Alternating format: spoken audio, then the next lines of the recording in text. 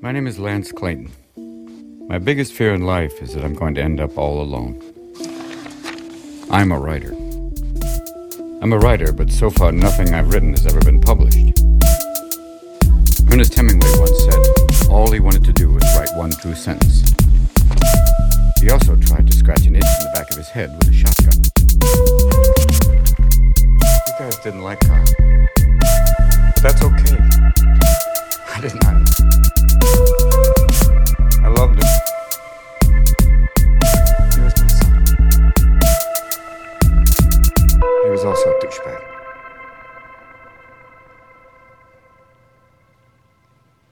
He wasn't very smart. And he didn't kill himself.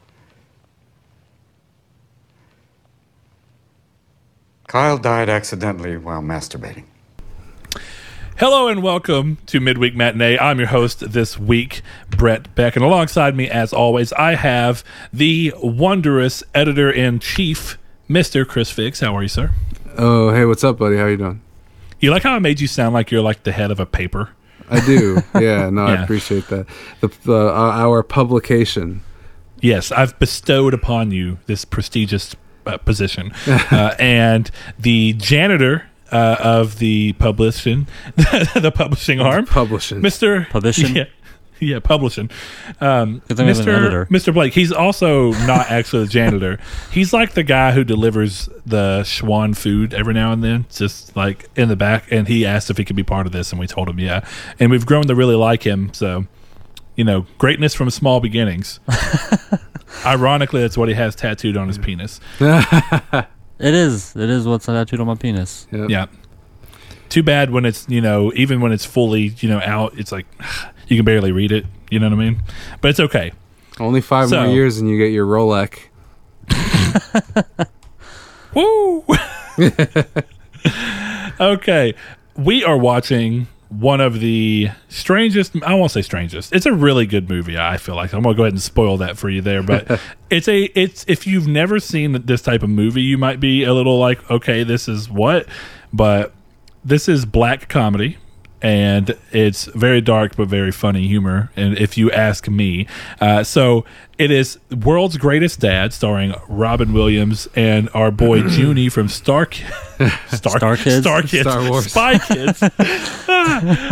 Junie from Spy Kids. And I have to start this. I have to ask Chris first because it's important, because he is the Spy Kids aficionado here. Sure.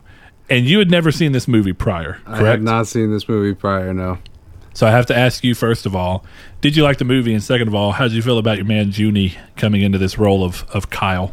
I mean, he was definitely very inspired in the role of Kyle. I'll give him that. I don't really know how to feel about this movie. There were parts of it that I really enjoyed, and I almost turned it off before it finished, so I don't really know how to take this movie, so I'm very interested in hearing you guys talk about it. All right. Well, Blake, am I remembering that you at least knew what the movie was, or had you seen it prior to this? Okay, so I didn't think I had seen it before, but I knew what it was. But I had seen at least parts, I don't know how, but I knew a lot of like the first half. So maybe I'd seen the first half at some point, I guess. I don't know. Okay. It was on Netflix around 2010, 2000. Okay. I probably watched like it back then, 2011 to just don't remember. 2013. Yeah. That's the first time I stumbled across it and ended up falling in love, and I've watched this movie many countless times. So there you go. I also very much enjoyed the movie. We will be spoiling the movie, so if you've not seen it, go check it out, watch it, and then get back to us and enjoy. So yes, you've been warned. But I think I want to start off the movie. I want to start off discussing the movie. I think I want to start with Chris, because I think that there's a lot of interesting potential for I don't know how to feel about this movie. Because I'm not going to lie to you, I'm so far removed from my first memory of watching the movie that while I know I love it, and while I have loved it for a long time, and I know that it left an impact on me, I can't quite remember how much of I know that I definitely had the movie lingering on me, and it did. I feel like there's a memory of having to spend some time with the movie to finally settle on where I landed on it, and then rewatching it cemented the fact that I did actually love it. You know what I mean? Sure. So let's start with you. You have the. What is it that you think? Again, you may not know just yet. What is it you think has you not quite sure about where you stand yet? I mean, when I put my review on Letterboxd, the thing I wrote in it was just this movie was only jarring. That was the only thing I thought about this movie, was that it was just jarring. So what do you mean by jarring? I don't know. I just didn't get it. I don't know if that makes sense. Just watching it, I was just couldn't figure out what this movie was supposed to be, and then it took the turn with the Kyle dying, and then it just changed into another movie. And I don't know. There's just something about it I wasn't able to invest in it at all. It definitely felt like two different movies. Yeah. To me too. But I kind of like that. I think that it's not really a twist. I want to say that the movie was sold on the premise that the kid was going to die. Yeah, I would definitely say. Yeah. But at that moment, the movie definitely shifted. Maybe not a completely different movie, but different in tone. I don't know. I feel like it went from like the Sausage Party version of Cheaper by the Dozen, if you know what I mean, and to like, I don't know. Almost. Hold on. Let's take a step back here. Yeah. You can't say something as confusing to me as the Sausage Party version of Cheaper by the Dozen, and then just move on. I don't know what we're talking about. Please explain. I just mean basically an adult version of Cheaper by the Dozen. Have you seen Sausage Party? Hey, have you not seen that movie? I have definitely seen Sausage Party. I don't know what that has to do with Cheaper by the Dozen. Are we talking about the Hillary Duff, Steve? Yes, Steve Carell. Okay. Or no, not Steve. Not Steve Carell. Steve Martin. Okay. Yes, I'm saying that the beginning of this movie was just an adult version of Cheaper by the Dozen, and I was just making a joke that because Sausage Party is like an adult cartoon. Yes, exactly. It's an adult kids movie. Okay. I'm still lost in this comparison, but it intrigued me. It's a movie about. Please continue. It is a movie about a family, except instead of the fact that there are 12 kids, the family revolves around the fact that the kid is a giant dirtbag. Yeah, he's awful. Sense? Yeah, he's just a human. There were like 15 times where I was like, all right, I just want to kind of like beat the shit out of this kid. Yeah, I hate that. Was part of it too, is like it was novel to see Junie, doing some autoerotic asphyxiation, but like that, his charm kind of wore off to the point where I was like, I don't care that you died. Exactly, and I would say that that's actually a big part of the movie. I think the movie exists in this thing, and that's part of why I think that it chose to go for that. The basic premise is so weird anyway, and unorthodox, that I think you almost have to lean into the dark comedy side of it, where you're looking at it and going, okay, here's a situation that you don't ever pity the kid. No. You only pity this father who clearly wants a relationship with his kid, and his kid is and he's trying his best, and his kid is just not reciprocating at all and just being a huge fucking piece of shit. Yeah. So it's well, like the dad's when a massive pushover. What's that? Well, that's true. The dad is a massive pushover. He is. So it's like his fault that his kid is a dickhead, but also maybe he tried to be a good parent for a while and the kid just would not stop, so finally he was like, whatever. Yeah, and clearly the movie sets it up as though this has been a long-running thing that he's slowly been more and more and more down on, right? Yeah. Well, he was a pushover, too, with his girlfriend. He was. And watching her kiss Mike on the cheek is exactly. And sorry, but no. Yeah. Yeah, no, for sure. And I like that, of what we were given for it. But yeah, I do agree that there was he's clearly a pushover, and there's a lot of stuff. To me, maybe it's because I've watched it so many times, there's an inferred bit of all of his life where you kind of understand how he's got this way. And it's not necessarily even that you pity him 100%. I think I pitied him more over more and more watches. Also, it's a little weird watching a movie with Robin Williams and not having a little bit of like a sense of wanting to give him more, because I don't know, it's just, and that's actually something interesting about this movie anyway, and how it handles death. But going back to like the crux of the beginning part of the movie, you're right, he is a pushover. And as from everything we can see, it's like repeated attempts at the same thing have eventually led him to come to this thing of where he's doing the bare minimum he can to just get by, and he's got so much stuff stacked against him, going to lose his class. And it's not even like he's surprised when he learns it. He's like he's known that his class has been dwindling. He has a son that's problematic. Clearly he's had a divorce at some point in time, or at least a woman who was in his life for some period long enough to have Kyle, but is clearly not around, and she's also not a good parent, as we learn, or at least we can infer from Kyle's remarks about her when it's mentioned that maybe he can go make her live with his mom. So when you see all these things coalescing together, Boy Toy Todd. Yeah. So when you see these things coalescing together, I don't think it's necessarily surprising.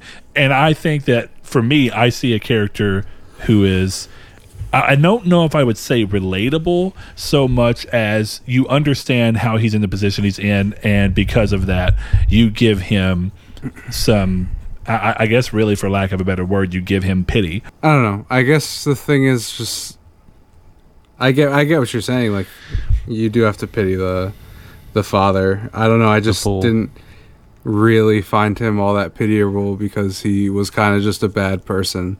Like I think the thing is, like, this movie is about bad people, which is fine. But I also think the dad was a bad person? Yeah, I think he was an awful person. Yeah, absolutely. The first thing we see him do after his son's death is basically like lie to get into a girl's pants. Like, it's not the first thing we see him do. It's pretty much the first thing after his son dies is like cry for a long time and then make it look like a suicide as to not embarrass the son or himself.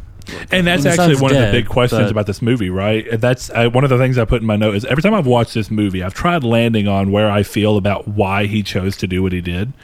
Is like the question becomes, and I like that it's not completely answered, but I like that it's like, was he covering up Kyle to respect his son's memory or to save himself the embarrassment? No. I think both, and I think it can be both. Yeah, I think so too. See, I think the Kyle that we're shown throughout this movie would have preferred that people thought he went out jerking off. So I think he did it for himself. I think that the Kyle in the movie would have pretended like he would have preferred to go out jerking off, but I don't think he really would have liked that. Well, nobody. I mean, he's would a high actually school douchebag, so like, yeah. But he's mostly fake. You know what I mean? Yeah, I mean, all of them were. That's kind of the point of the movie. I don't know. I just also think that dude was an idiot, and all he actually cared about was jerking off. That's it. I'm not going to argue that. I don't know. And to me, like the thing is, for me, like, you still would have gotten the same sympathy if this happened, and people wouldn't have doubted it because they knew the kid. Especially going to the school where he went to be a teacher, I think it would have been. I don't know. I mean, like all the kids in the school would have been making fun of it. You know what I mean? Like they wouldn't have cared that he died because they didn't like him anyways. Yeah, exactly. Well, I think one of the big things about the movie, right, is like I think you said you don't quite understand what the movie is and you view it as two movies. I don't view it as two movies. I think much like Blake, I do think that there's a clear tonal shift, again, purposeful for everything that's going in, but the movie constantly builds through small things to kind of give you a hint that it's going to go this way.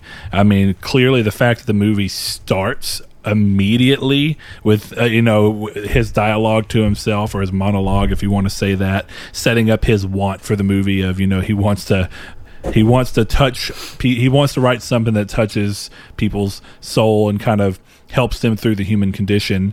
And we also see that he wants money from it. Of course, that's a pretty human thing. But then we see him walk in on his son, and already at the very beginning of the movie, you have that thing where if you've not watched it, like, is his son actually dead?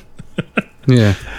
So when you look at it that way, the movie very, very early on touches on these things. But I think I want to go back to something in particular because I want to get a sense of, it seemed like Blake was not in complete agreement. So I want to kind of get an idea. So Chris, we know right now you view Robin Williams' character Lance as just a bad dude, right? You think he's a bad person. Yes. All right, Blake, where do you land on where he is? I don't think he's a bad person. I mean, I think he made some bad decisions later with like trying to publish the fake journal and stuff, but I think in the beginning his intentions were pure. Mm-hmm. I don't think he faked the suicide with like some kind of ulterior motive of like, this will get me famous. You know what I mean? Yeah, for sure. I wouldn't say that either. That's not why I think he's a bad person. No, I know. I was just saying that. I got you. I think most of his decisions were made in the heat of the moment or necessary. I don't know. Like, I mean, like I said, I think he made bad decisions, but I don't think he's a bad person. Yeah. So, Chris, why you said that's not why you think he's a bad person, which I didn't think anyway, but without any kind of, coercion or influence from me, I want to hear just in general why you think he's a bad person, just so I can kind of have, if I have something I think that goes against it or that maybe clears it up, or just in general to see the way that you kind of took the events of the movie. No, I just think the big one for me is like the fact that most of this movie is about him like blatantly exploiting the fact that his son died very recently. Doesn't really help.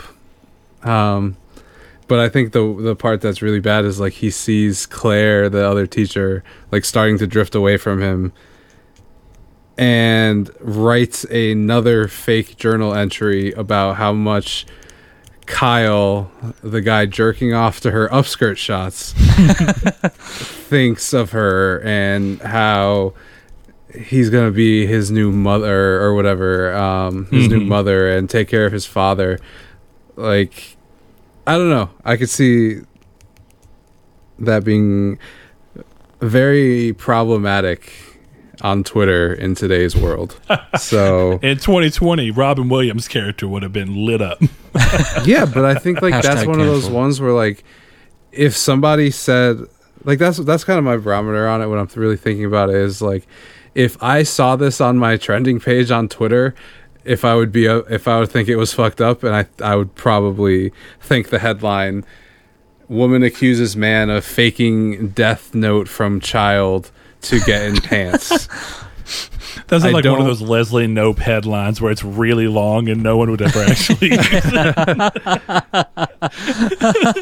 Here's your headline: Woman says man lied about son's suicide notes and journal so that he could get in her pants and pull her away from her other man.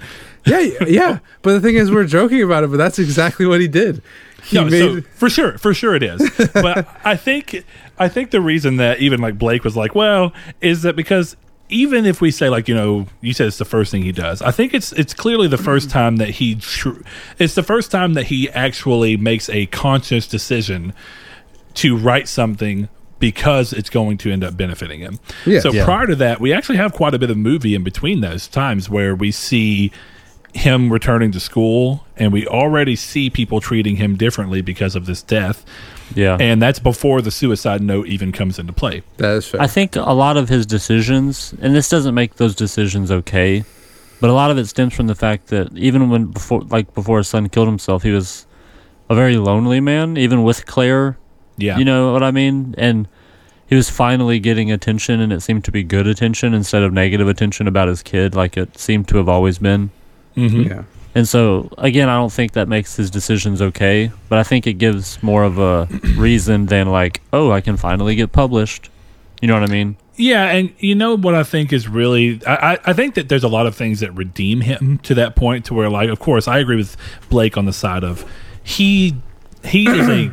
I think he's a good person, or at least a well-meaning person, who ends up in positions to where it becomes an easy, slippery slope of he's done one thing to benefit him, and then it can kind of continues to go, and he just keeps benefiting, and it gets easy to get caught up in that. But I think more importantly, the way I kind of view it is the reason I think, and these are really important scenes to me in the movie, the reason I think that he gets the pass as he does is because every time that he goes to do something and he immediately has a sense of regret about it, and then comes to the point of where he's trying to tell the truth. So there's this scene with Claire after the sleeping thing, right? And again, this is far past that. I think, when you look at all the stuff that's going on and the suicide note gets leaked and it starts being a positive, and again, he clearly didn't write it with the intention of anyone else seeing it. It was more just like trying to make a convincing thing for essentially his suicide. So when it comes out and he starts seeing that, he sees that there is a benefit to it, be it necessarily directly for him, but more for the children who are getting to see it and having an effect from it. But when he has the Claire thing, which again is the first time where he kind of uses it to his benefit, you see that he has a regret, and he talks to her in the break room, and he says, "Listen, I need to talk to you about last night." And I think it's fair to say that what he was trying to do was come clean automatically and say, like, listen, this is what actually happened. But before he can say that, she blurts out that she loves him and all these things. And essentially, like Blake said, before he can even do anything about it, he starts getting all this positive attention and things that he's wanted. She starts pulling more away from Mike and having all of these things. And so he kind of gets pulled away from it. And then he goes to the counselor, and that's another important scene. He goes to the counselor and says, "I feel terrible." And he's trying to lead up to this, and every step of the way, he keeps getting told, well, this is a great thing. It's doing a great thing. It's getting kids to come to me. It's the breakthrough I finally needed. And then we see that the whole time the doctor had an ulterior motive when he brought in the book, and then the doctor's trying to get his face on the back of the book shown in the TV show. It's like, it's so ridiculous, but I like that this movie touches on the fact that humans are very fickle creatures, and we are so led by presumption of what we think that we let it taint the way that we respond to things. So I look at it like he's not a bad guy. He's a person who was put into a bunch of situations that made him do very questionable and then also downright bad actions. But I think the fact that at the end of everything, because Chris, you said he just wanted to get published, right? Or it might have been Chris. I mean, Blake. I didn't say that. But no, I was just saying I don't think he did any of these things just to get published. No, exactly. I don't either. And I think the real thing just for his redemption is that when it's on the brink of him actually getting something out of this, and not only are they wanting to publish Kyle's journal as we know it, but he's told right before he goes in and admits, he's told that they want one of his books as well. So like he's right on the cusp of having literally everything he's talked about wanting at the beginning, but in that moment he realizes that what he needed and what he needs at this moment is not in alignment with what his want is, which is typically what you want out of a compelling story. And I think it's also why Kyle's character has no character arc, because he's not meant to that. He's meant to be a catalyst for what happens, for the arc and the character growth that we see happen. And arguably the character growth, but I guess that's technically the wording you'd use for Lance, the dad. I don't know. I think there's a lot of bias in the fact that you like him and the movie and a lot of what you're saying. Like, I think the only thing I agree with you on is the therapist, but I think the read on that conversation with Claire is very it's kind of like the Belko conundrum of this movie, where if you think he's a good person, then yes, you think that he's gonna come clean to her about it. But if you think he's a bad person, like me, you remember the fact that their last interaction before this whole thing, like a good one, like a more normal one, not that like apology thing, right, was her being with Mike and him freaking out that they're not exclusive. So for me, I look at that. It actually wasn't. Just to kind of help you with timeline, so that does happen. But the last thing right before, I'm gonna keep calling him Junie, but the last thing before Kyle's death is actually the date that they go on to, and they have a good time, and he goes back and takes her home. No, I know, but not that one. I'm talking about the break room part. So for me, that conversation that you were talking about in the break room, right? That one to me looks just like you could read it as, oh, he wants to tell the truth, or he wants, like, now that we have this, do you want to be more exclusive? That's how I see it, because they lay evidence for that before that scene happens. Fair, so and clearly it's something that's come up throughout the whole movie. He gets what he wants, he gets in her pants, and he gets her emotional enough to just kind of end up with him, which just happens naturally. So, and I do think you're right. Clearly, the way that you view a character's perceived intended actions and essentially what you're inferring they would have done, and clearly the scene is set up to make you think, well, he was going to do something, and where you land on who he is says a lot about what you're going to think he was trying to do. I think I can kind of explain it a little bit easier if you want. Go for I have it. like an example. So for me, it kind of harkens back a little bit to Sal from Do the Right Thing, right? Where the argument that we had was that I was frustrated with him being called a racist because he had one instance of saying the N-word. But in this movie, and I'm not trying to compare them, so don't get that. Are you comparing these right now? Are you serious? But my point is that Sal does good things throughout his movie and then makes one mistake, and we're quick to call him a racist, but Lance spends this entire movie doing deplorable things, and we're sitting here like, well, he was sad and lonely. You know, I don't really think that tracks. I think he's just a bad person. I don't necessarily disagree with you. Like, well, I don't disagree with what you're saying, but I still disagree with the reason you're saying what you're saying. I don't know. I think if you really think about it, if this happens in real life, this man, like, nobody thinks good of this man. And and see, I think that speaks to something of maybe it's just who I am as a person, because in these situations, I am always the one who looks at someone and goes, well, just because they said or did one or maybe even a string of bad things does not mean they have to be bad people. Good people can make bad decisions all the time. And clearly you have people who exist more on the side of once you've done a bad thing, it doesn't matter how many years it's been, you're still going to be hated. And you look at that for a number of different things, right? I mean, if we want to take it to this extremist level, you look and say, this guy raped a girl, even though it was 20 years ago and there's no proof that he's ever done it again, and he's clearly doesn't act in any way, shape, or form like that. You have the people who will look at it and go, he has to be the same person who raped that girl 20 years ago. There's no way he could have had any kind of change, and he still needs to, he can never come back from it. So actually a better example is like Louis C.K., right? Louis C.K. did something that was questionable, and you have people who are like, it doesn't matter how long ago it was or how long later, we're never going to forgive Louis C.K. Then you have people who are like, yeah, what Louis C.K. did was bad. It was questionable.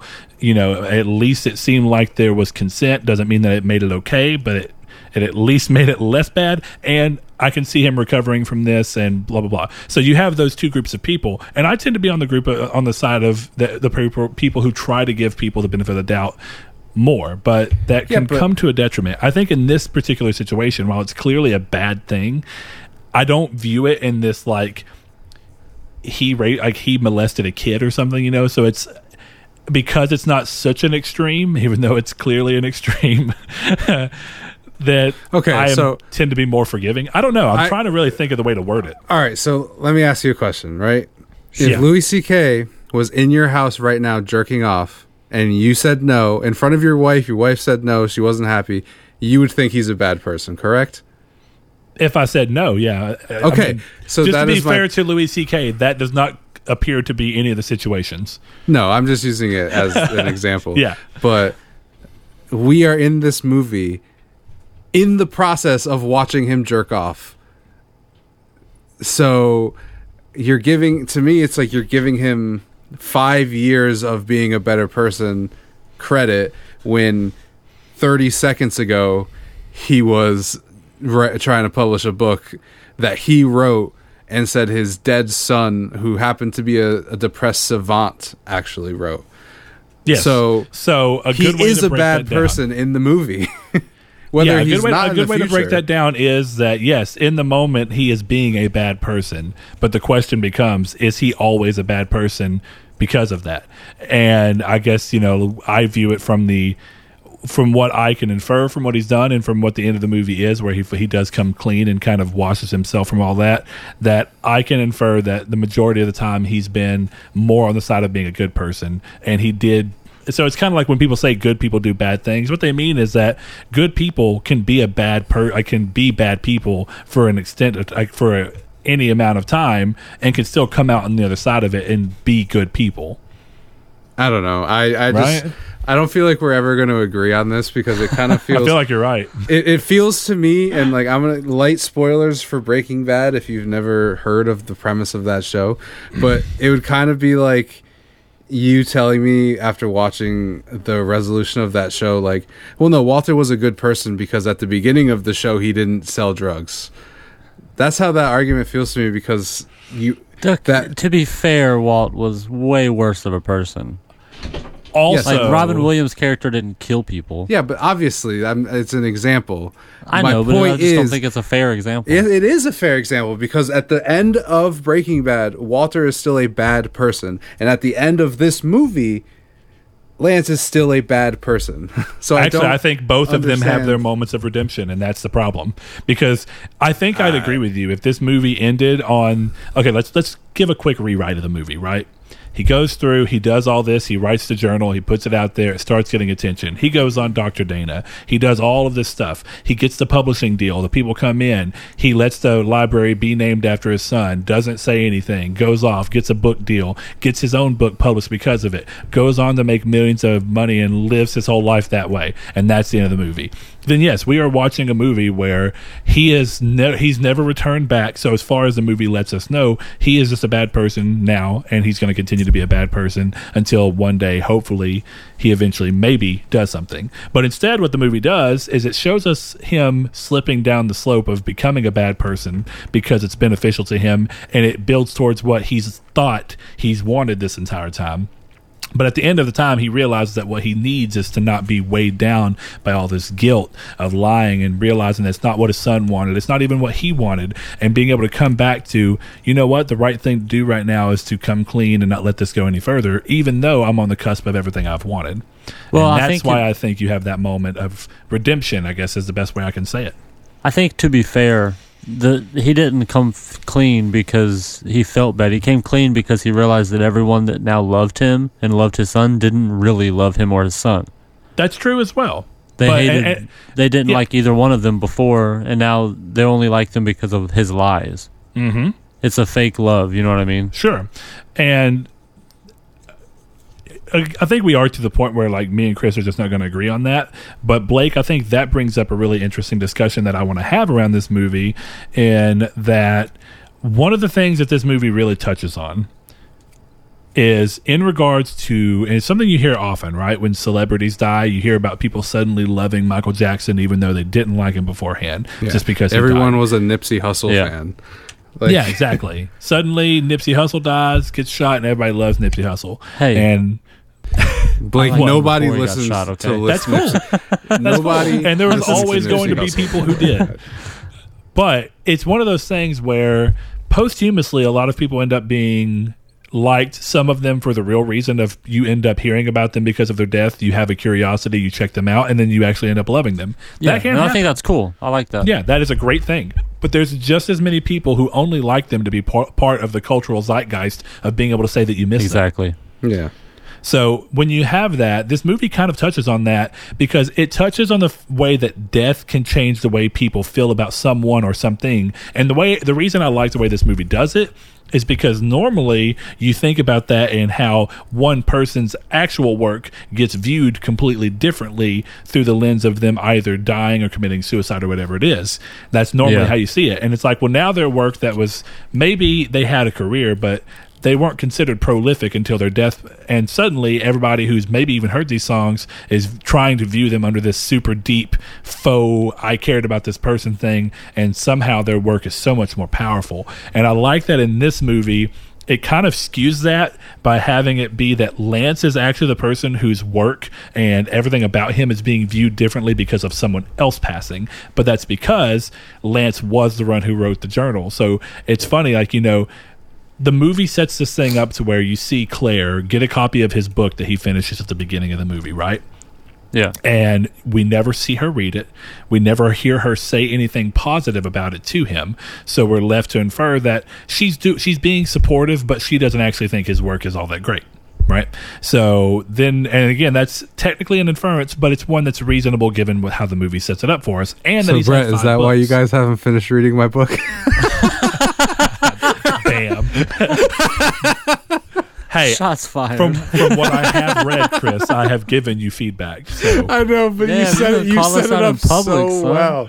But that is hilarious. You put that on a tee, and I was just ready with the bat. Okay, but going back to the movie, I think one of the things that's interesting is that they show specifically Claire laying in bed reading the journal that was all written by Lance, and suddenly his writing is daring and brave and powerful and beautiful and all these different things, and everybody reads it, and all of these people who saw no value in Lance's work prior are suddenly giving him a bunch of attention because of what they think his son wrote. But the irony, the beautiful irony in it all, is that it was Lance's work the whole time, and suddenly, because you're wanting to view it through this weird lens that humans tend to do, where they start liking something when someone's gone, now his work is being admired, and he's getting exactly what he said he wanted. He's touching on people. It's having a positive benefit. You have people who are coming out as gay who have been holding it in because of expectations of society around them. You have people who are going to kill themselves who are now feeling like they don't have to do that because they're reading up on someone else. So I liked that the movie kind of excused that, because I will tell you, I've gotten to a point where I feel like, in hindsight, going back to the Michael Jackson thing, like, I was pretty young when he passed. I was in my teen years. I was like 15. And I liked some Michael Jackson songs, but there are plenty that I hadn't heard. And you have that moment where, like, I started listening to him. I was like, man, Michael Jackson kind of does slap. And because of the fact that culture starts talking to you. I'm sorry, what? What's up? Just you're talking about Michael Jackson, and you're like, oh wow, I guess he is pretty okay. That king of pop guy, I guess he made some good 300 million people weren't wrong. Oh wow, exactly. That Thriller song really is a banger. I'm gonna put that next to my Juice WRLD album. I've never really gotten into his music though. I don't like the genre as a whole. What, Michael Jackson? When he died, I was in Belize, and there was every radio station in that city, in Belize City, the capital, died. was what kind playing of money you got, buddy? 24/7. Wait, who are we talking about? Jackson? Yeah. Oh, okay. Because I know I Kyle in the movie. Yeah. Oh, Lottie Tom Da. Blake's going to Belize. Okay. It was a mission trip for my church. Okay, thanks a lot. Wow. Expose yourself. All right. So, but going back to that, I think, like, when I look at that, I've had that experience where people started talking about him, and it's easy to catch yourself saying something and feeling like, even though I mean this, I'm also feel like I'm coming off as this Michael Jackson stan that I'm clearly not been. Yeah, it kind of reminds me of the only reason that I bought The Last of Us 2 at release was because I spent so much time talking shit about it, having only read the leaks, that I was like, okay, there's this Facebook Marketplace one for $40. I'll go buy that. So I bought that, and I played it, and I was right. So yeah, it was great, right? That's a word you could use. But yeah, it's one of those things that happens. So I guess it's part of why I like this movie, because every time I've watched this movie has been years apart, but I've seen it about 8 times. I watched it probably 3 times in the first 2 or 3 years after watching it, and I really loved it. But every time since, it's kind of been like 2 or so years. Like the last time I watched this movie, I want to say was in 2018. So it's interesting that I find some way to bring it back around. But it's... even with different ages, right? As you go through living life and as artists continue to go and internet makes people way more prolific, it's like I've gone through a bunch of deaths, and you see a lot of people suddenly like Juice WRLD because Juice WRLD passed. You see a lot of people suddenly like Lil Peep because Lil Peep passed. You see a lot of people suddenly like XXXTentacion. Shout out Lil Peep, R.I.P. buddy. R.I.P. Lil Peep. But... yeah, so you see that, and you have these, like, years apart things where you see people doing this exact thing. And I like seeing a movie touch on this in a way that's still finding a way to actually eschew it, and I thought that was cool. And because it speaks a lot to the human nature of how we just are as people, to where, and I love that it's almost like the people who are doing this within the confines of the movie, they're caricatures. It's like you have the girl who is the caricature, like emo goth girl who like everything has to be this poem and going back, and she's so in love, and you have the two girls on the opposite sides of kind of the spectrum that are kind of doing that. And then you have Mike in this movie going through and trying to hold on to his thing, and then he's playing into this like, oh, so powerful and great work and great line, but behind the scenes Mike keeps having this thing of like trying to bring his 2-year-old son up in relation to a kid who killed himself and being like, it reminds me of my kid. Yeah, that was weird. What are you talking about? But it's weird because it speaks on the fact that people try and like people in post, but it also speaks on how for some reason when one person dies, other people who maybe get less attention start trying to find a way to pull themselves into the attention. Oh yeah, we're all guilty of that. For sure. Speaking of Mike, though, I want to talk about the most... nobody has mentioned it yet, and I think it's the most important like subplot of the entire movie. Okay. Mike's basketball games. Are they like half court under a bridge? Like, what the fuck is going on there? Oh yeah, that was weird. Yeah. Also, he's like, this is my playoffs. Did he win playoffs?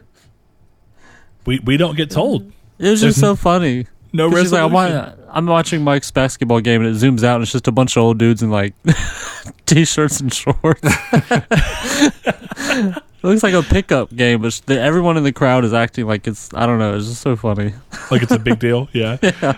While we're on the topic of like weird scenes, to where you're like, what the hell am I watching in terms of what I expected? Did anybody else see the fucking, or did anybody else think? And I think this every time I watch the movie, that she's like, I want to take you out to Outback Steakhouse. Anybody who's anybody will see us there. And then you see them in the restaurant and you're like, that's not a fucking Outback Steakhouse.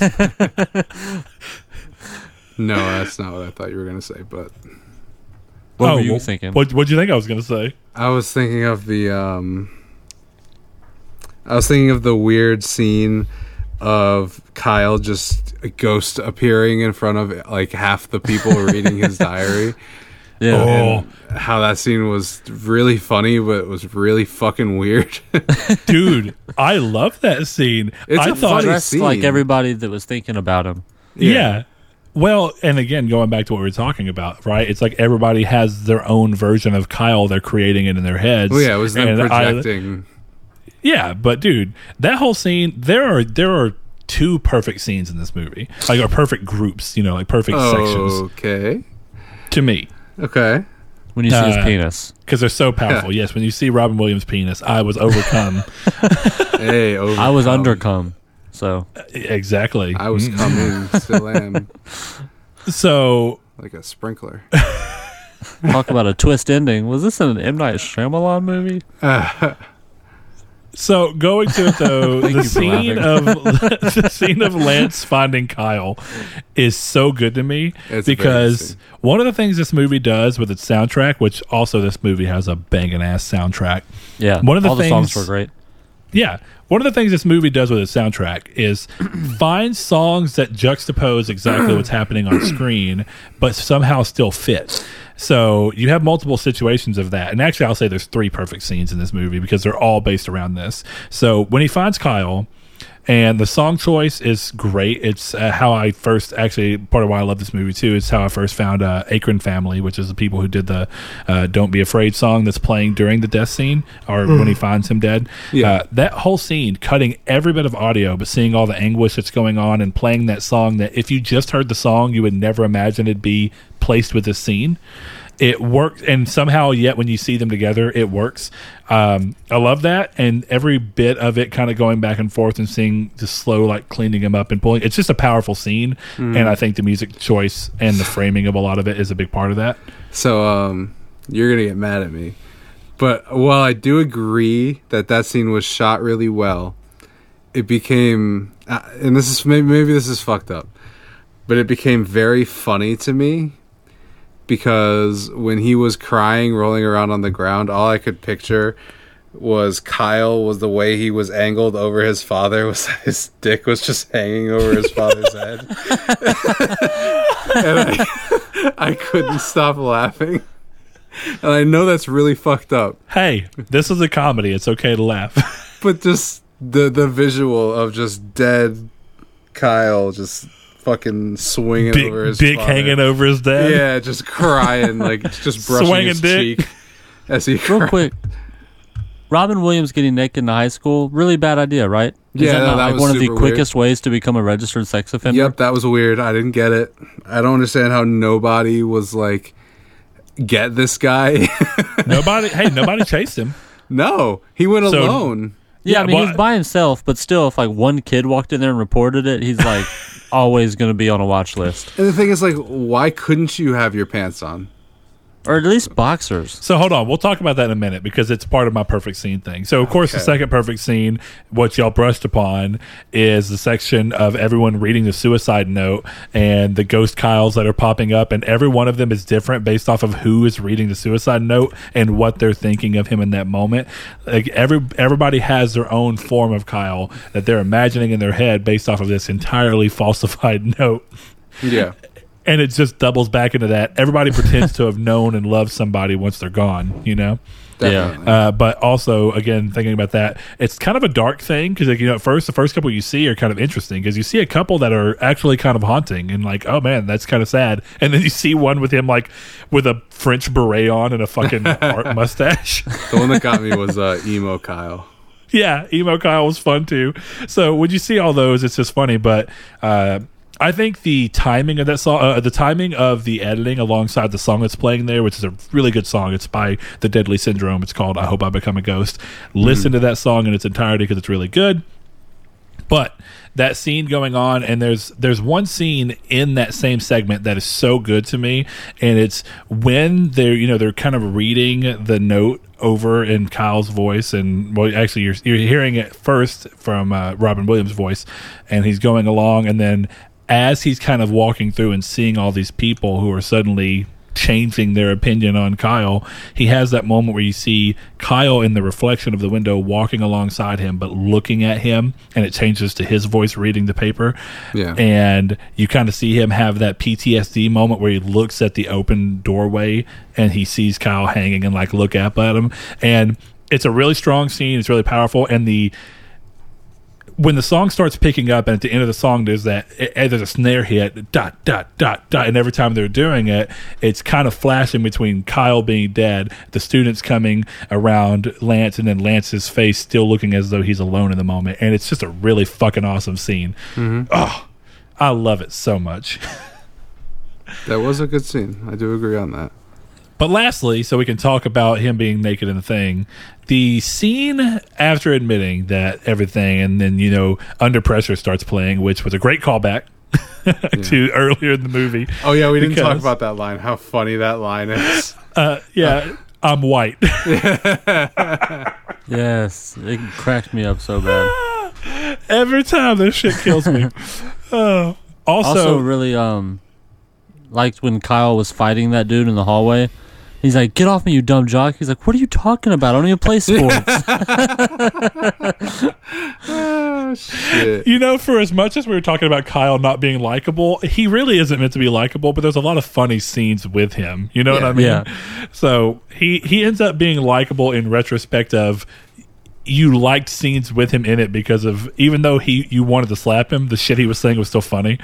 The scenes with his Yeah. friend was funny. The scenes with his dad was just kind of cruel. Yeah. Yeah, for sure. For Even sure. the scene that fight was based on, when he went, that pussy's not going to eat itself. I thought that was really funny. The worst thing is I'm not shit saying porn. it's right or anything, but dude, that is exactly the kind of dumb shit the teenagers say. Absolutely. So you're watching it and you're like, oh man, like maybe I haven't heard people say it to where the other girl can hear, but you'll say stupid shit like that when you're a kid and you're trying to, like, you're over hormoned and you don't know what you're supposed to be doing, so you're I've said stupid shit overcorrecting. like that as a joke. But Oh, like, for sure. That's I guess that's I the worst knew thing the is that people he that I said looked like that he to. 100% meant it. yeah. It just reminded me of the Jay and Silent Bob line where he's like, "Hey baby, you ever had your asshole licked by a fat man in an overcoat?" Which just fucking gets me every time. But yeah, leading up to that last scene, you know, it comes back again to that the idea of having a song that doesn't quite fit what's going on, and that's Under Pressure, and it's playing at a point in time where the visualization of everything going on, right, is like he's running through the school where he's kind of leaving the school. We don't ever see him in the school again after that. I think it's kind of like a release. And we see him shedding his clothes off, which is like, I've always taken from literally the first time I've watched the movie, I've always taken it as like metaphor for him like shedding the weight of all the guilt he's been carrying, and also kind of the, people view nudity as a sense of freedom, and I think it's kind of like he's getting his life, his real life, not the one full of, like Blake said, people who are like loving you and admiring you and being friendly towards you only because of a bunch of fakeness, and he's kind of being freed back in.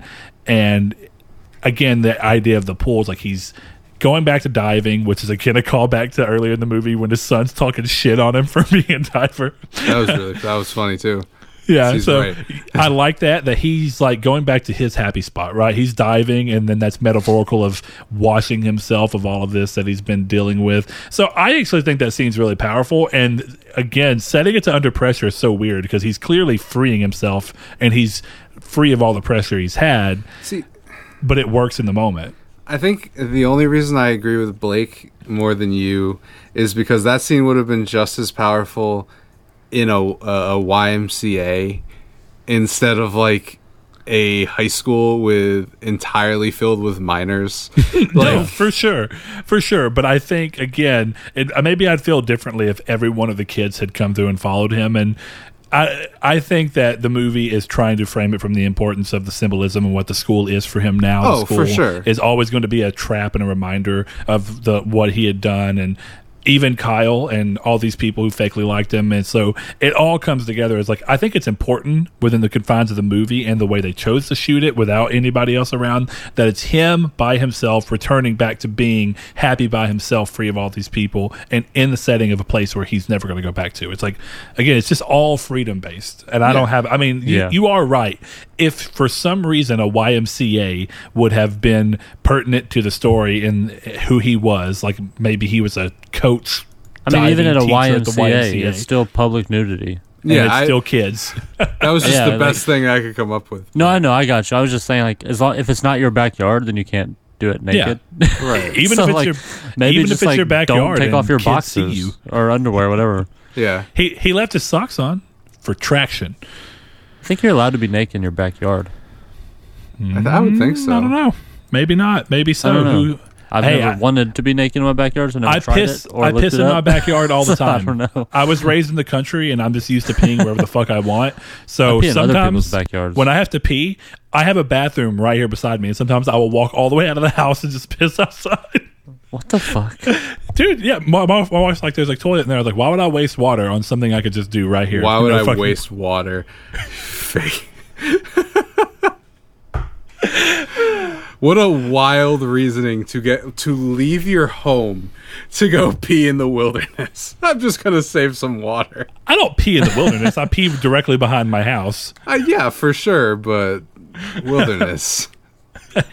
Behind my house is the wilderness. Okay, wilderness if you pee sounds into the funny. air conditioner, like the AC unit, then it doesn't even hit your grass, and no mess.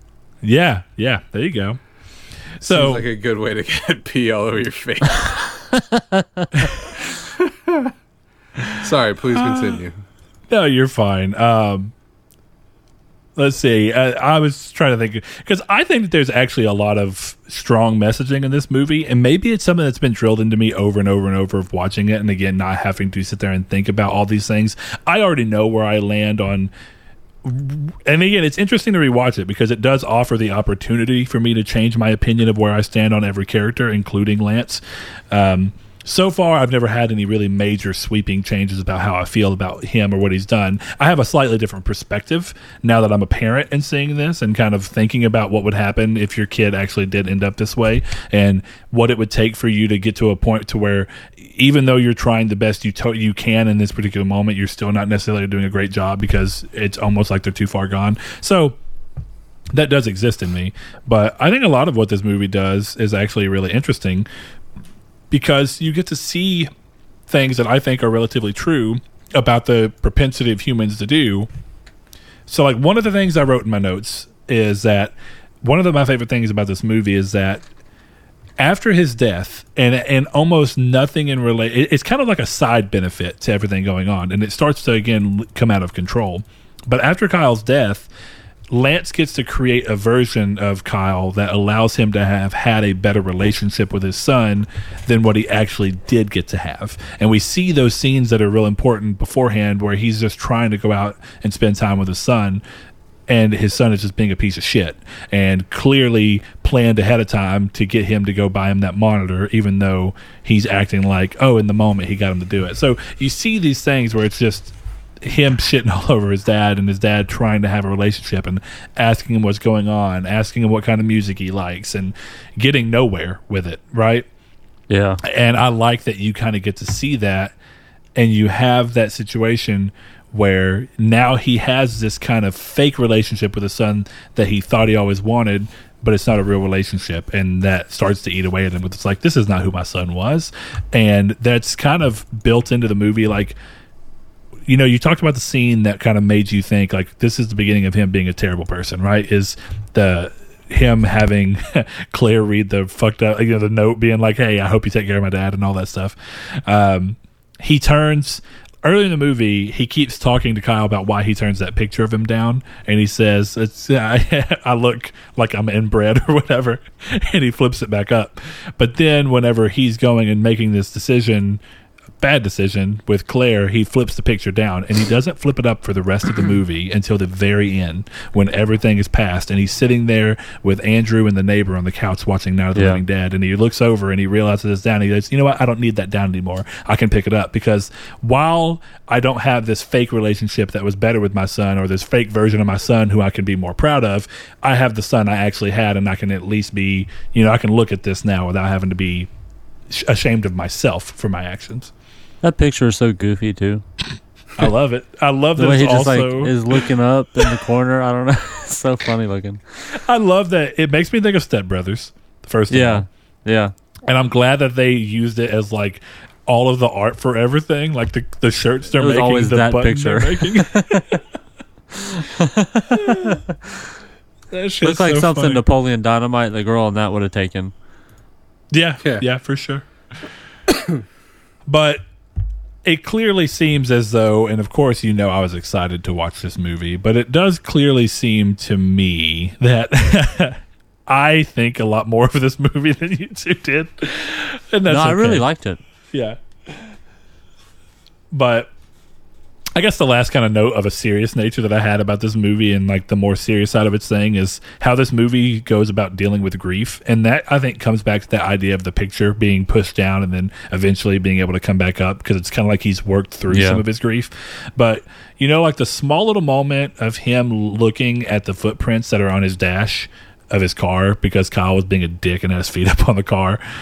And even though we see that as kind of like a moment of contention between the two of them, he's still remembering the moments he did get to have with his son, even though his son was an asshole. And if you remember, like, one of the first things he says to his neighbor when they're talking is like, you know, he was an asshole, but I miss him. Yeah. And he's I really kind like of the working neighbor through that. and his relationship with her. Oh, yeah. Fantastic. There's a lot of great stuff about this movie, but also the movie has a lot of weird little one-liner things that make me laugh so hard. So y'all were talking about the under pressure thing where he comes up there and he says, Jason, I'm white. But I feel like we can't talk about that without also immediately talking about the girl getting up, because he's talking about coming, like, you know, making something personal. And she gets up and reads the really fucking super heavy thing about what is, I can only assume, is about a miscarriage. Yeah, that was my assumption too. And then he tells her, you can always come talk to me or whatever. And she's like, why? She's like, why would I do that? So let's flip it around, Chris. Yeah. What I want from you right now is what you did like about this movie. Tell me things that made you laugh or that you just enjoyed. So one of them. So what I enjoyed was Claire, because Claire was fucking hot. So I enjoyed every scene with her. But I think the funniest scene with her was the ending where it cuts to her just in Mike's arms. that had me laughing. That was actually really funny. I thought their scene in the beginning was really cute, like hiding kisses in the hallway. Yeah, It was. See, Very sweet did anyone have an issue with that relationship of just not really believing it? I did, but Yeah. only it's weird, right? I kind of had this idea, and every time I've watched the movie, I have this idea, like my headcanon, that Claire has like a weird thing for older dudes, and she just never says it anywhere because the movie's trying to frame it as though she's supposed to just love him for who he really is. Right. But then every time that we see them kind of coming together, outside of their little, cringy nicknames for each other that are mildly cute, but also kind of ridiculous. Too many syllables. Yeah. Honeydew Right? melon. The fuck you talking about? Just stop at honeydew. Or honey. Melon. Or melon. Just call her Claire. But when you see that, my headcanon is that she just has a thing for old dudes. And that's why she kind of still has a thing for Mike and she's going for him. But every time that the movie tries to like give you something that's like, yeah, you should like this couple, it kind of works, but at the same time, immediately there'll be a moment where he's like, oh, if you like this, and she's like, oh, it's like clearly trying to show their age, where he's like, oh, you like Willy Wonka and the Chocolate Factory? And he's like, well, the Gene Wilder one? And she's like, I like the Johnny Depp one. Yeah. It's like, it's almost like, and there's moments where it's almost like she laughs at him about the diving thing, and she's almost like, she's closer to age to, very likely, she's closer to age to Kyle than she is. So it's like she's kind of vibing with Kyle a little bit more. As weird as that is. That's almost one of those things where, like, if this movie was like a murder thriller about how Claire killed Kyle, like, I would almost believe the relationship way more. Where I'm like, oh, she's got to stay close to the crime scene. Yeah, she broke a nail tying Kyle up to the chair. So, all because we changed it to where she overheard him talking about whenever he pulls them off, and suddenly whenever he goes to drop Kyle off, Kyle's like, "Dude, you gonna go back and get a piece of that shit? You gonna hit that fucking pussy?" Because you see her look over, and it's like implied that she didn't hear it. Oh, see, I thought it was implied that she definitely did hear it, and she was like, all right, I guess I'm getting ready to fuck, and that's why she started putting lipstick back on, and maybe. That was every how I time took I've it. watched it, she has like such a no reaction that I think it's just like she looks over and is like, yeah, they're still talking. Let me just put my makeup on. I would say her reaction was putting the makeup on. It's like, oh, I'm getting laid tonight. Let's put some lipstick on. Stain that penis with my mouth. Ah, man, you want to make me watch RJ Berger even more, because they have the rainbow episode where they put on different color lipsticks and then blow you so that it stacks up and creates a rainbow on your dick. Did anybody else feel like it was weird that we see two teachers and yet Claire's over here driving, she's an art teacher and she's driving a Mini Coupe and has like a super nice house, and Lance, my homeboy, is just over here struggling? Yeah. Did they say where they, like, what city this is? No. I was gonna say it might just be like cheap living where they're at. Then why is Lance struggling? I know he has a kid, so that's reasonable as to why he'd have more expenses. But how is she affording a Mini Cooper? She's also probably a young teacher. I'm just assuming. Are Mini at this Coopers point. expensive? Yes, That's pretty expensive. Oh. I would just never assume that she just doesn't have any other bills. maybe. Or maybe she has an OnlyFans. In 2020, she probably does. I gotta wonder, like, are teachers allowed to have an OnlyFans? Like, I feel like no, right? Oh, actually, there's an answer to that question. There was a teacher who was found out to have an OnlyFans and was fired. Okay. So probably not. Also, Blake, just to give a little bit more in, I mean, when I say a Mini Cooper is expensive, what I really mean is that why is one dude over here driving what's clearly a very paid off car and still struggling to an extent, and she's driving, don't get me wrong, Mini Coopers are like $25,000. They're not astronomically high. Sure, but they're more expensive than like his car. I know what you meant. Yeah, exactly. I just don't want you thinking like, oh, is it like a $13,000 Fiat? No, it's a pretty decently priced car. But so one thing we haven't talked about at all here is that my boy Andrew might be the most real ride or die person I've ever seen in anything. Yeah. He gets treated like shit constantly, basically. And yet he is 100%, that's my boy Kyle, and I'm going to work with him. Even though He's a vegetarian. He is a vegetarian. But realistically, I like Andrew, and I like the weird. I like that Andrew kind of acts, and by the time that the movie ends, and they set it up at the beginning, he acts as like another point of redemption for Robin Williams' character. Because he kind of gets to go through this thing of like, I don't have my own son, and you're a kid who has a rough home life.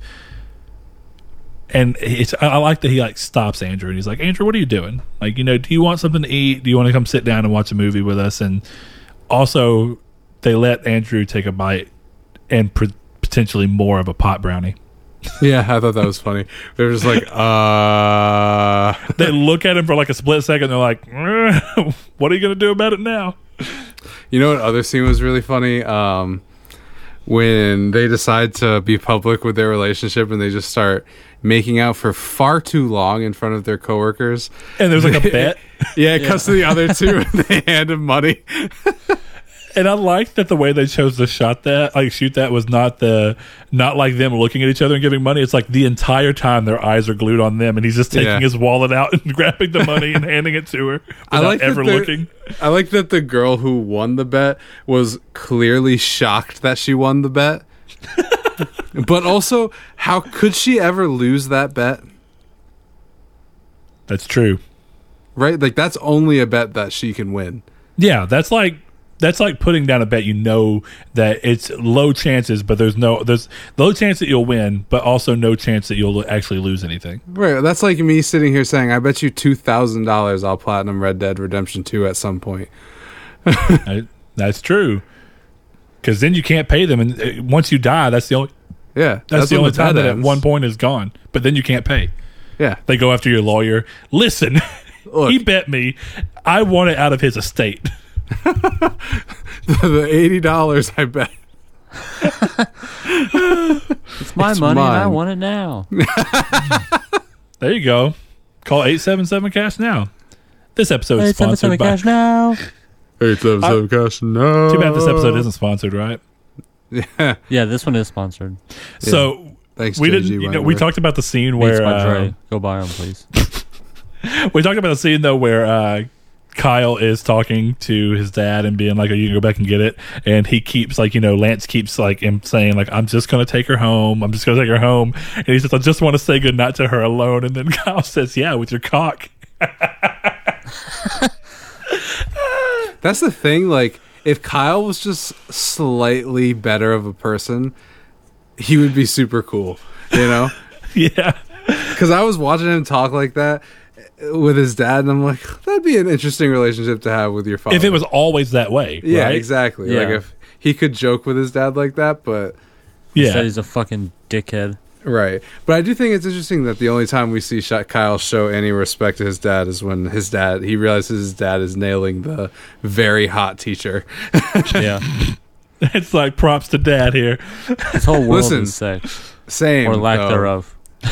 That's true, but at the same time, like, well, I shouldn't say that. If my brother brought home a girl that hot, I would probably have the same reaction. I don't think she's like that hot. She's definitely attractive, but she's not like... No. Okay. But contextually to Robin Williams.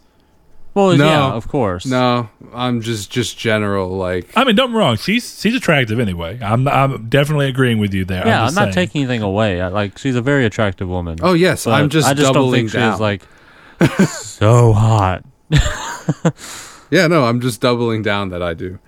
Okay, that's fine. Good to know, man. I'm not necessarily disagreeing. I just don't think you're right. I mean, so that is fundamentally a disagreement. if you not thinking I'm right is the definition of a disagreement. Okay, agree to not. I don't mean to disagree with you, but you're wrong. fucking wrong, and I want you to die. Oh man. So thinking back to other scenes that are just very short, but they're very funny and just made me laugh because I think they're so ridiculous. When he's looking at the porn magazines in the street, like at the magazine stand, and he starts crying, breaking oh my down, God. crying, and the wonder if that guy who guy thought it was, clearly like, his has daughter. no clue, and he just goes over there and he comforts him. You don't know why. I wonder. I think that guy thought that like maybe his daughter was on like the cover of one of the magazines. I don't know. I've had this thing where it's like, is it the guy going over and being like, I know they're just so damn beautiful. I don't know. I kind of feel like it's one of those like, I get it, buddy. I don't want to buy porn but I have to as well. At the side of the street either, but I don't have a computer. My iPod Touch just broke, so I can't jerk off in the McDonald's public Wi-Fi anymore. Also, shout out to Consistency, because I can't remember the exact name. It was Wet and something, but the same website that Kyle was on that he like minimized whenever his dad was walking in is the same magazine that we first see Robin Williams staring at. Shout out to Consistency, and I wonder if it was a real porn magazine or not. Could you imagine if your son died and the thing that brought out emotion of you was walking by a kiosk of porn magazines? You know the scene when Andrew walks in and he's talking to him and he's like, he's like, I knew Kyle really well, and don't you find it odd that throughout the entirety of his journal he never talks about anal or fisting or shitting or felching? And then Robin Williams' response is, it is a little light on the felching.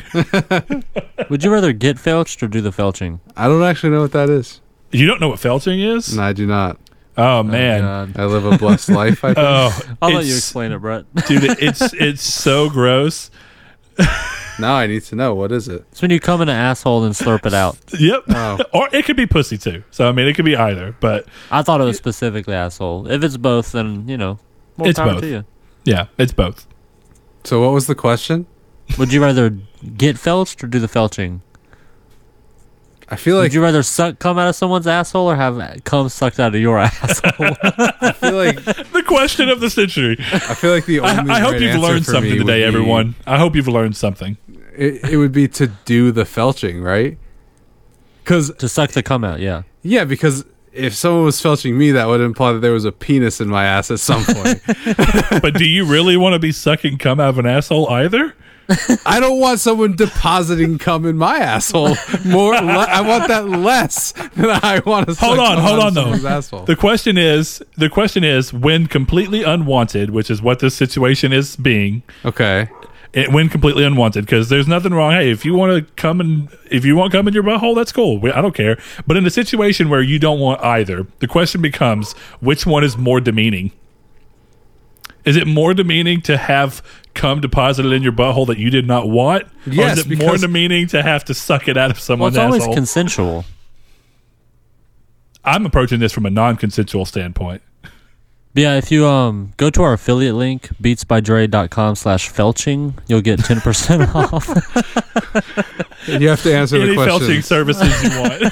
Would you rather suck cum out of the left beat or the right beat? Oh, God. Oh, okay. But I think the answer, regardless, is to do the sucking, because someone has to deposit cum into your ass. Or your vagina. I like how Blake brings in consensualness to this. Clearly, we're talking about when you don't want either of these things. Because if you're consensually doing it, then it doesn't matter. A felch on anybody. You've been force felched. Oh, gross. So, another shout out moment to the movie was whenever, and I like that it kept coming back to being Jason, but whenever he gets up there, and at least this one seems as though it's original, but he's doing the Black Ancestor poem where he's like, I may sing, I may dance, and then he says the whole thing, right? And then at the end of it, the only thing that really makes it funny is that Lance is two like, white girls. All right, does anybody else have their haiku? I was like, that's clearly not a fucking haiku. I laughed my ass off at that, because I'm like, that was not a haiku at fucking all. That was way too many words. Also, the fact that it's just two white girls sitting in the room. Yeah. And he says, stay black, y'all. Huh? He says, stay black, y'all, when he's done. Yeah. To a room with two other white girls.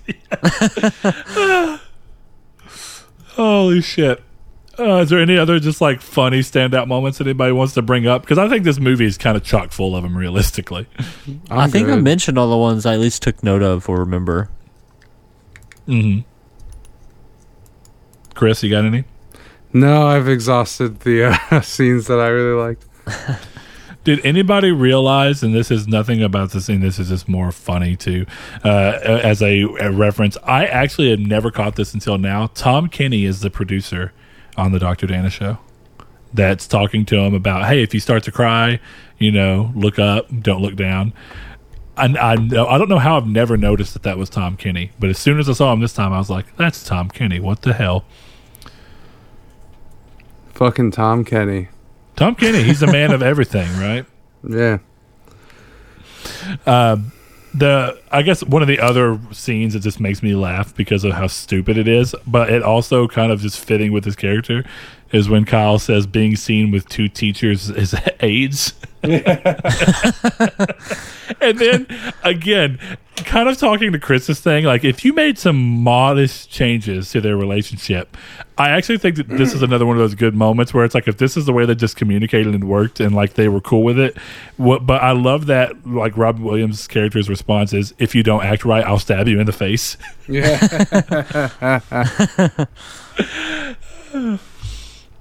Yeah, if the kid was nicer, I think I would have liked him a lot more. Yeah, it's weird. I guess think that's that the point, but yeah, they could actually have a really funny and interesting parent-child relationship if all you do is change the way that each of them respond to certain stimuli. Because, like, again, the moment where he's kind of like shit talking with his dad about his dad going and getting some pussy is actually funny.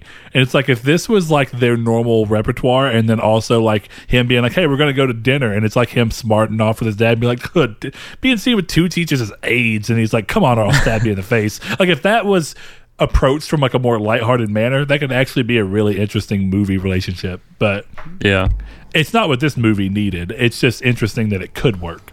Because, a movie that often gets referenced for the way that the children and the parents have a relationship is Easy A.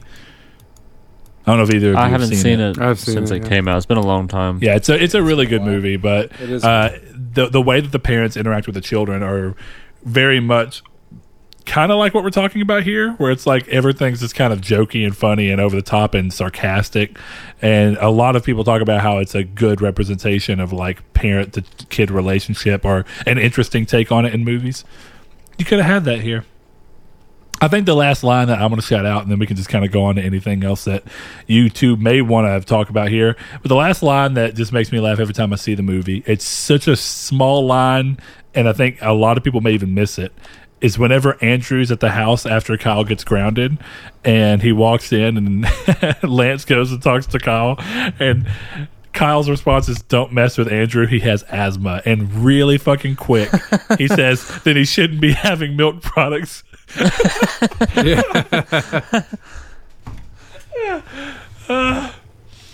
That shit makes me laugh every single time. Oh, man. All right, well, as host, I'm going to bequeath you the moment to say your last thoughts about any of the stuff that maybe we haven't talked about, and then we can move on to choosing the next movie and dropping our ratings. I think I've pretty much talked about everything. You plead the fifth, both of you? Yeah, I'm tapped. All right, well, there we are. We have pled the fifth, and we have nothing else to talk about. If you enjoyed the movie, I am actually really curious to learn. Let us know. Hit us up on that Twitter, if you've got a Twitter, or on the Facebook group, and the Twitter is at matinee_midweek. And tell me your favorite scene, or if you've seen the movie before. That's something I think I want to start doing, just because it's definitely when it's movies that we've all seen, or even when we're done, I would really like to see how people feel if they've come in and watched a movie that they've never seen before, and how they actually liked it because of the movie, or because of the show. But that brings us to, I guess, the best thing here. Do we want to choose the next movie next, or do we want to go ahead and knock out our ratings? We'll go ahead and do the ratings. Okay. What do you, Chris, rate this movie? I think I have to stick with my original rating and just give it a 2.5. I think that's completely respectable. It's right in the middle. Yeah. I think I want to start asking, if you guys are okay with it, we don't have to keep doing it, but this is a question I'm more curious for, specifically Chris, because of the fact that he rated it there. Yeah. Do you think you'd ever watch this movie again? No. Okay. Blake, what do you rate it? I give it a 4 out of 5. 4 out of 5. Would you ever watch it again? Given time, yeah. It's not one that I could see myself watching again in like a month or two.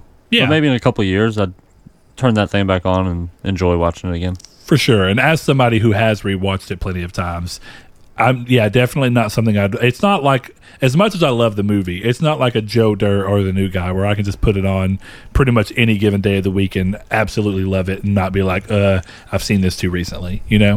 Mm-hmm. Yeah. So I'm going to give it my rating. And as much as I love this movie, no movie is perfect. I'm going to give it a 4.5 out of 5. All right. Wow. And now, let's see. Who is next in rotation? It should be our it's good me. boy, Blake. Blakey boy. And I still don't know what I'm picking yet. I've been thinking about it for like 3 days straight. All right. shit. Lord Well, of the Rings, the Two All right. Towers. All right. I got it. All right. the We're midweek going to matinee watch- extravaganza. All 3 Lord of the Rings director's cut. You joke, but I would be super down. I would too, actually. Okay, so we're going to watch Irreversible. What Okay, is I don't that? think I've heard of this. It is I a don't know film what by that is. Gaspar Noé. Noé? Okay. More is, details, please. So the description is Alex and Marcus are a couple whose story is told over the course of a fateful day. The tumultuous odyssey begins with a brutal killing, then unspools in reverse to reveal the horrifying events that led to the gut-wrenching, violent climax of the opening scene. Is this a Sounds French hot. movie? Yeah. Blake, are you ever going to pick an English movie? What did I Jesus pick last time? I Christ. think it was English last time. Once Upon a Time in America was not English, damn it. But okay, yeah.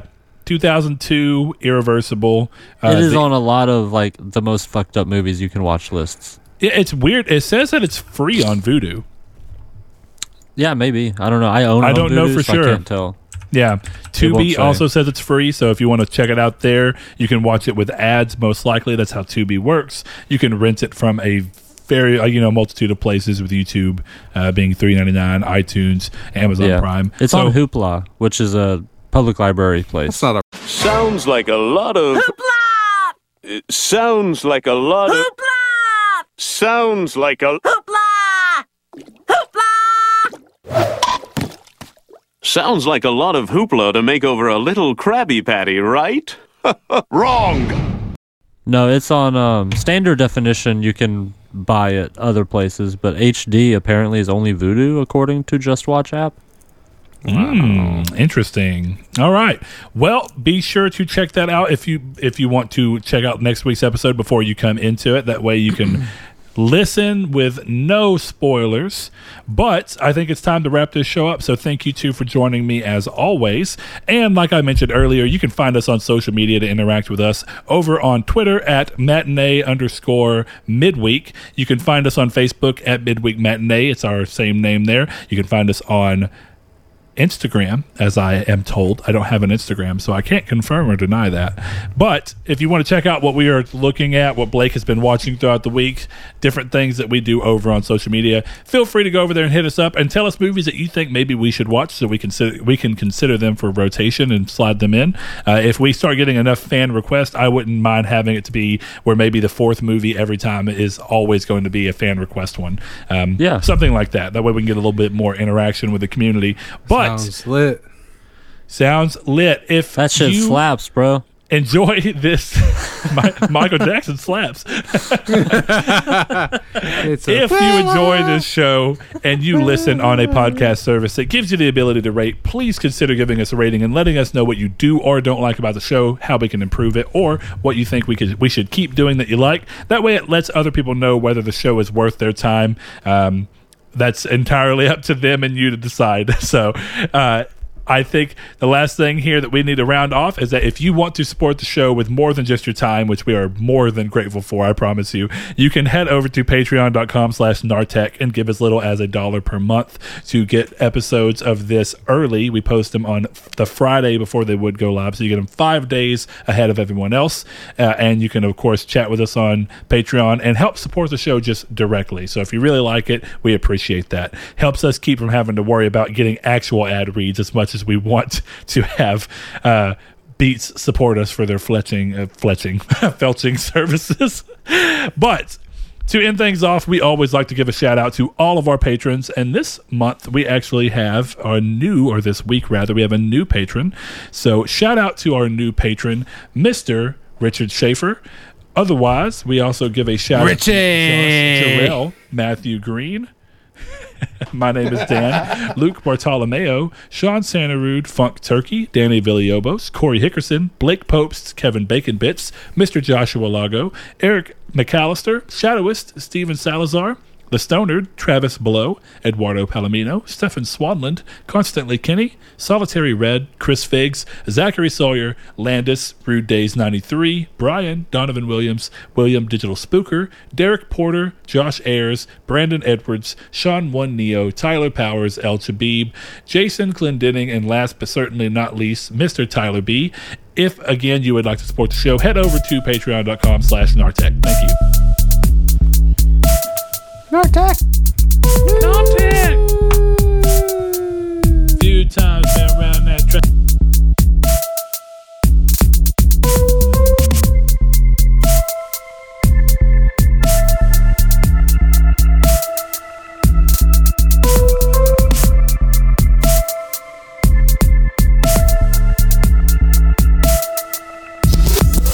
Hello, Looker, and congratulations. You have discovered the secret message. Midweek Matinee is produced and edited by Christopher Figueroa. Music is by Joshua Lago. Thank you for your support and for enjoying all these movies with us.